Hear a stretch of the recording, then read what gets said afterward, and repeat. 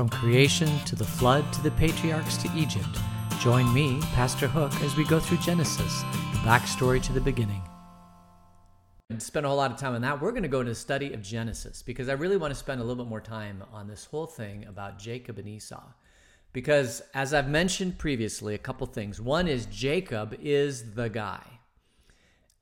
He is the second born son, but he grabbed the heel of his brother because he wanted to go out first. He's a very ambitious guy, and his mother wants him to be ambitious. He's obviously extremely conniving, cunning, smart, sneaky, I guess you could say, which is a family trait because Isaac was sneaky and grandfather Abraham was sneaky.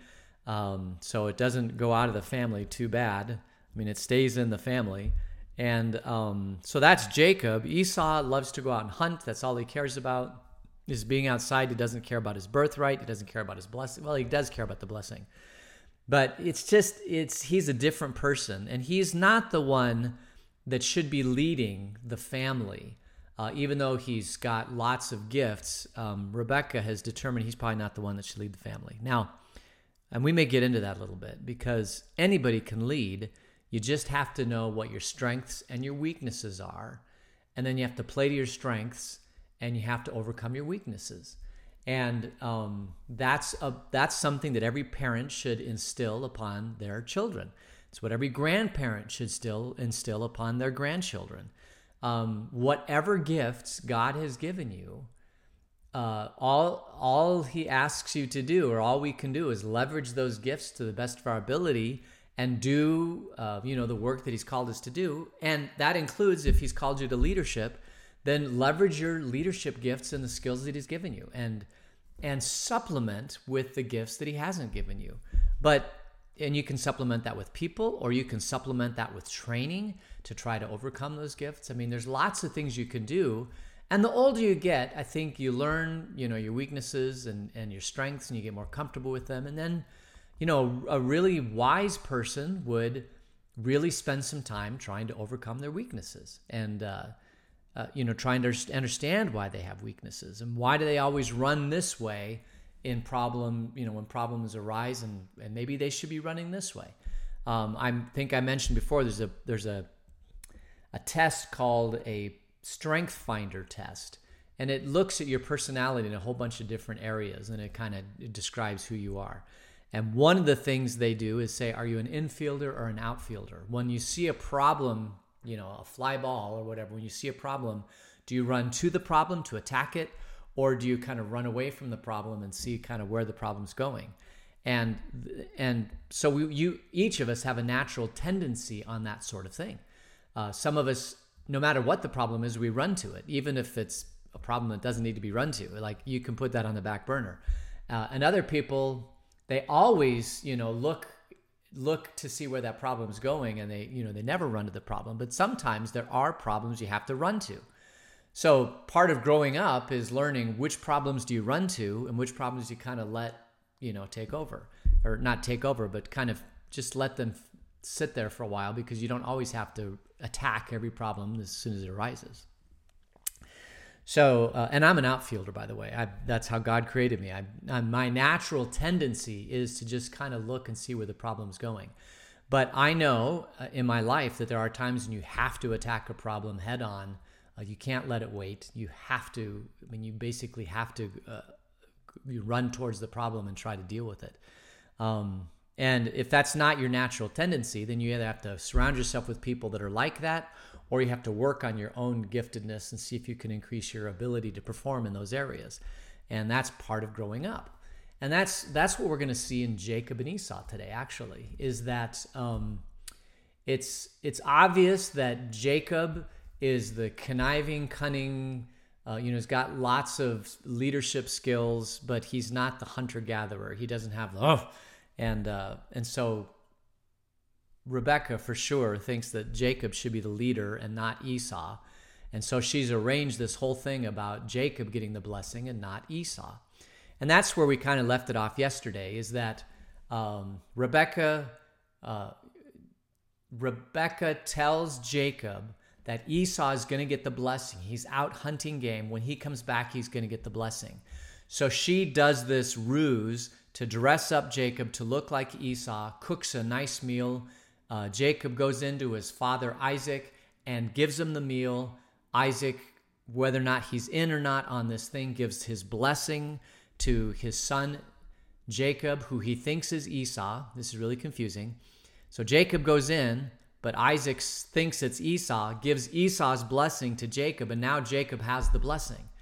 Now, this could go in a whole bunch of different ways. At this point, well, let's finish, because on yesterday, Esau comes back, gives his father the game, and say, "Hey, I'm ready for the blessing." He goes, "Well, who did I just bless?" And Esau said, "Oh, that's my brother Jacob, that lying, conniving thief." And he says, "Well, Dad, give me a blessing." And now this is the interesting part, because what blessing would Isaac give to his son Esau? I would think that you would give your son another blessing, and we looked at the blessing. So the blessing of Jacob was blessed in three areas. It was blessed that he would have honor. It was blessed that he would be surrounded by forces that would curse those who curse and bless those who curse, and that he would be innocent, because now he's a lord and he's now in control of the tribe. And when you're the king or the lord or whatever, you can't be anything but innocent because you control everything. So, he has honor, he has innocence, and he has power. And that was the blessing that Isaac gave his son Jacob. So you would think, okay, well, Esau's blessing is going to be equally good, but just not as good, or, what is Esau's blessing? And that's the interesting thing in this whole story. I mean, it really is. I mean, if you think about it, that's like, when we look at this blessing that Isaac gives Esau, you're going to scratch your head and you're going to say, what was that all about? That doesn't make any sense whatsoever. So let's just look at that, because now we can get into this blessing that Isaac gives to Esau. So I'm just going to read in verse 38. It's the bottom of this, so just take a look at it. The very last sentence. Esau said to his father, "Do you only have one blessing, my father? Bless me too, my father." And then Esau wept aloud. And so, I mean, just think of the emotion. I mean, he wept. Now, think about this. Have you ever known somebody who is a, this big strapping, goes outside, hunts game all day? This is my older brother. These people, they don't weep very often. I'm just telling you that. Of course, it could be stoicism. I mean, it could be culturally, but usually, if you're the hunter-gatherer, you are so in control of your body that you can be in control of your emotions, I suppose. And anyway, but this is Esau just weeping aloud. "Give me a blessing, give me a blessing." You can imagine poor Isaac. What do I do? I gave my the blessing I thought I was giving to Esau, I gave to Jacob. And now is he going to get Jacob's blessing? And was Jacob's blessing modified because now there's a ruse and he knows it's a ruse? Or, I mean, where's this going? Well, let's just take a look at the blessing and see what happened, because this blessing may shock you.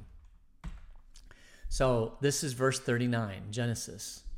His father Isaac answered him, "Your dwelling will be away from the earth's richness and away from the dew of heaven above. You will live by the sword and you will serve your brother, but when you grow restless, you will throw his yoke from off your neck." I don't know what to say. I mean, when he gave the blessing to Jacob, he's like, "May the earth produce richness for you. May you have the dew from heaven. May you have honor and power and innocence and everything. May the world be opened up to you. It's all yours. I give you everything. May God just bless you with everything that he has." And then he comes here and he says, well, your dwelling will be away from the earth's richness, away from the dew of the heaven above. You will live by the sword and you will serve your brother.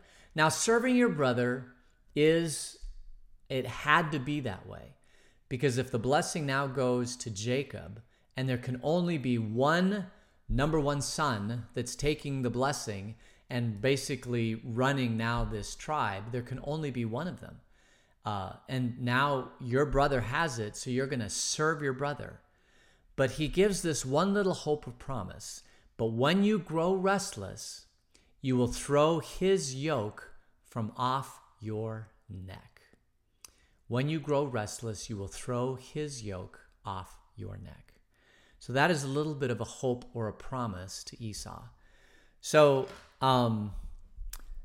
just generally speaking, he's got two boys. And together, both boys make up, they're complementary to each other. What Isaac fails to have is the ability to go outside into the wilderness and hunt game and enjoy it like Esau does, right? He's not the strapping young Gaston from Beauty and the Beast that, goes out and hunts game and puts it, the heads up all on the wall and that sort of thing. He's more of an intellectual, stays home in the tent, be's part of the community and all that sort of thing. But Jacob could use some Esau characteristics in his life, and Esau could use some Jacob characteristics in his life. I mean, it's like you got Isaac, who has all of this, and he has two boys, and it's like they were split. It's like one part of it went over here and one part of it went over here, and together they'd be pretty good together, but only one of them can rule. And so it's Jacob that's going to rule, and Esau's now going to serve his brother. And that's just the way it is. And like I said, I don't know if this is solely Rebekah or if this is Rebekah and Isaac together, because as I look at this blessing, it's not much of a blessing at all. I mean, it's just, I look at this blessing and I would be so disappointed if my father told me these things, that, I'm going to serve your brother and the earth's not going to produce for me and I'm going to live by the sword and I'm going to be restless and all that. But it's what it is, and it's brutal honesty. I mean, it really is brutal honesty, that now that Jacob is the firstborn, you're going to serve Jacob. This is kind of how your life's going to go. And I think that, so I just want to say this. We each have weaknesses and strengths. And part of life is identifying, we always go, like I'll tell you where my strength is that any problem that's put in my lap, I immediately go up into my head and I think intellectually, okay, how can I solve this problem? Is there a solution to this problem? And if I do this, and if I do this, and I this, and I do permutations, that's just the way I'm wired, is I do that. But that's a blessing and a curse, because all of your strengths are a blessing and a curse, right? The curse is that sometimes the problem, there's not enough time to deal with the problem. And so you have to make a decision to take your best guess. And for a person like me that thinks there's a perfect solution, and the idea to go in a direction that's not the perfect direction just rips me up. And so I want to spend a little time trying to find out, is this even the right kind of hemisphere to be going into? But there are times when you don't even have that. There are times when you basically have to go boom, boom, boom, boom, and live and deal with the consequences, whatever they are. And so I've learned over time, and I'm still learning, right? Because I'm still, a sinful human being. I'm still trying to discover who I am and how God created me. Is that, part of understanding is, when should I actually not go intellectual, but just go, just run and attack the problem with brute force, or, just go with your gut, and those sort of things. And that's just part of the journey of life that we all have. Because if you go with your gut and it's wrong, now you look weak, you look stupid, and you're throwing people in a direction that now you have to change force and go them in another direction. And people don't like to change. People never like change. I mean, that's one thing head people know is, that's the reason why you kind of go in the right direction, because then you don't have to modify it, right? You can go in that direction for a long time and people get comfortable with that direction. But maybe people shouldn't always be comfortable, because change is always inevitable. As a matter of fact, there was a person from the 1500s that said this. This is Saint Teresa of Avila. She said, let nothing disturb you. Let nothing upset you. Everything changes. God alone is unchanging. With patience, all things are possible.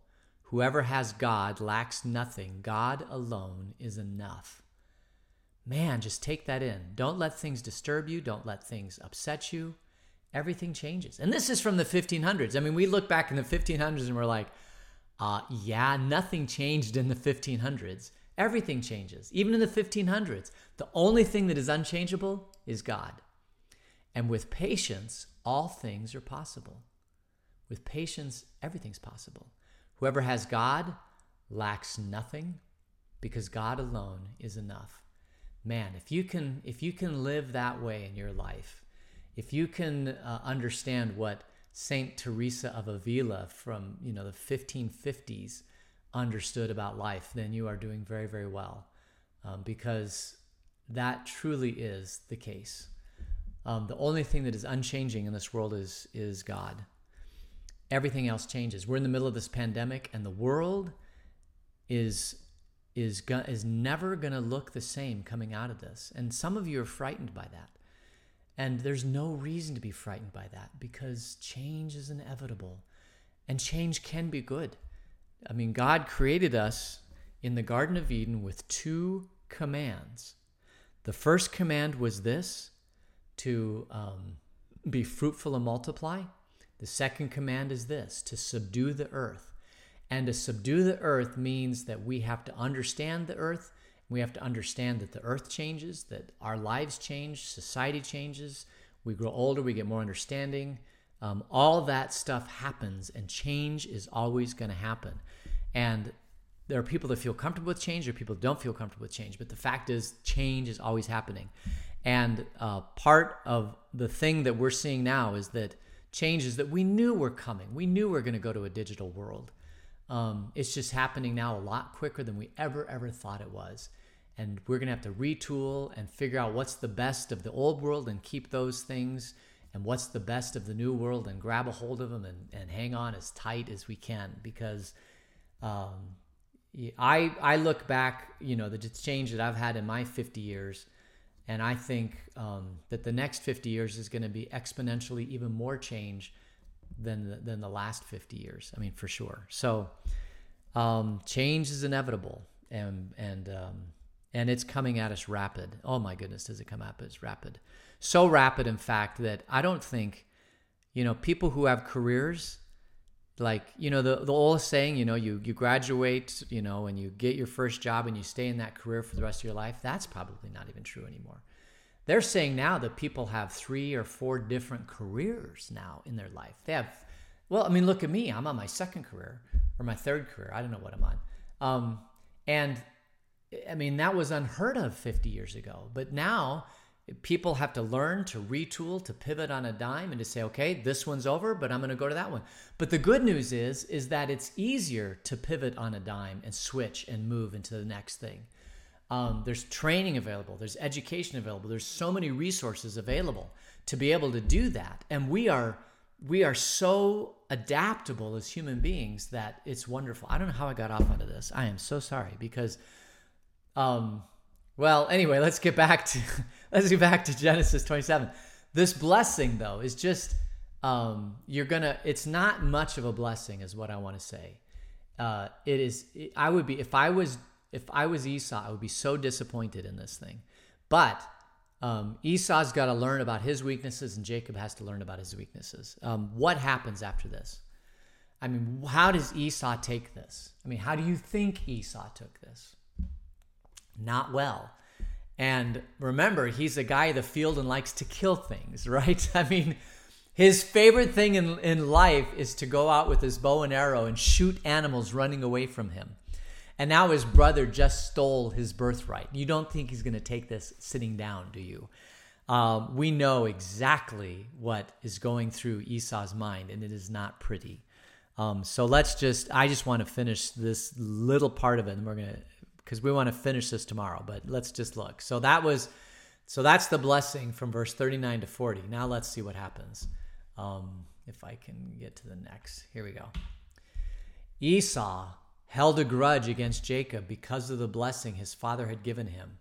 And he said to himself, "The days of mourning for my father are near, and then I will kill my brother Jacob." So he's not going to kill him right now. He's going to mourn for his father because that's what he does. But then when the father's mourned, when that's all done, Jacob, you're toast. You better figure this one out. Now, verse 42, when Rebekah was told what her older son Esau had said, so this is obviously, he's saying this to his friends, right? She sent for her younger son Jacob, and she said to him, "Your brother Esau is planning to avenge himself by killing you. Now then, my son, do what I say. Flee at once to my brother Laban in Haran." This is Uncle Laban. "Stay with him for a while until your brother's fury subsides. And when your brother is no longer angry with you and forgets what you did to him, I'll send word for you to come back from there. Why should I lose both of you in one day?" Then Rebekah said to Isaac, "I'm disgusted with living because of these Hittite women. If Jacob takes a wife from among the women of this land, from Hittite women like these, my life will not be worth living." So, and that's the end of chapter 27. So basically now Rebekah has told Jacob, "Listen, don't stay here. Just go to Uncle Laban for a little bit, my brother. He's going to teach you things that your father never taught you. Isaac should have helped you, but now you're going to go work for Laban, and you're going to learn some things from him. He's going to help you compensate for some of your weaknesses. So go and do this. Be a part of Laban's tribe for a while. And while you're there, why don't you get a wife?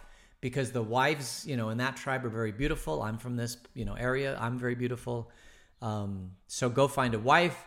Go grow up a little bit in areas that you need to grow up. And when you finish that, you're gonna come back." And so Rebekah puts this whole thing on. Now, the one thing I want to tell you is that Isaac does not come back for a long time. As a matter of fact, this is the last time that Rebekah sees her son, Jacob. Jacob doesn't come back for a long time. She hatches this plan, puts him to be king and all that, sends him to Uncle Laban. She's thinking of maybe a week or two or, 6 months. It's like this coronavirus. How much longer can it go, right? But it lasts so long that she never sees her son Jacob again.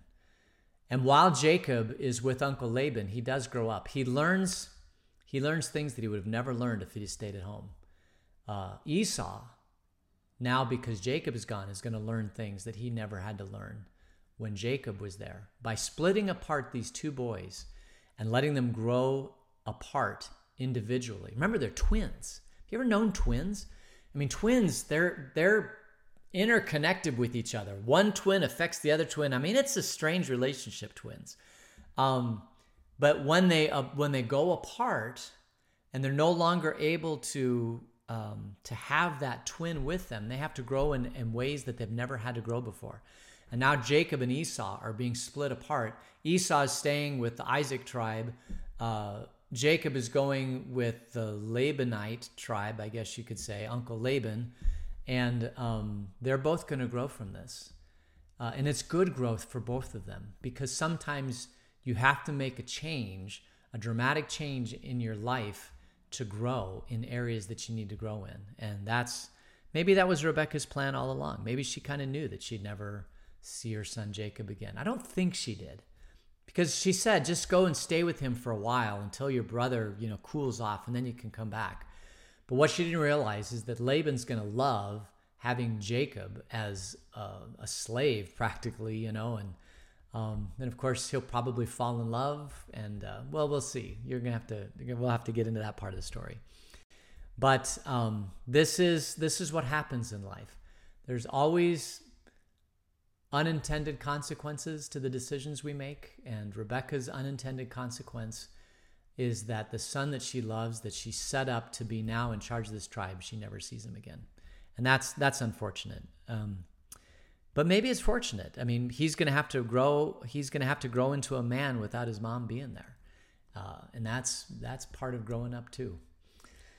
So, I think we'll leave this blessing and curse in this part of the story, because the next part of the story is really, really interesting. And I think I kind of said what I wanted to say, is that there are times when we have to embrace change and do things that are uncomfortable for us, because it helps us grow in areas that we need to grow in. And God I don't care what age you are or what life experiences you have. There are times in life when God is forcing you to deal with things that are change, that are going to help, that you can either lean into God with the change and grow from it, and your roots get stronger and you learn more about yourself because of the things that are going in the world, or you can retreat and not engage with the train, with the change, and let it fester and be angry and bitter and all that sort of thing, and not lean into God. And it's what she said, this Avila, right? Change is inevitable. What did she say? Did I put that away? I guess I did, yeah. So, yeah. What she said is that let nothing disturb you. Let nothing upset you. Everything changes. God alone is unchanging. With patience, all things are possible. Whoever has God lacks nothing. God alone is enough. Let's pray. Dear God, you alone are enough in the midst of radical change and of things that help us grow. Help us to lean into you so that our growth is perfected by you. Thank you for this time together, and until we meet again, keep us in your grace. In Jesus' name, amen.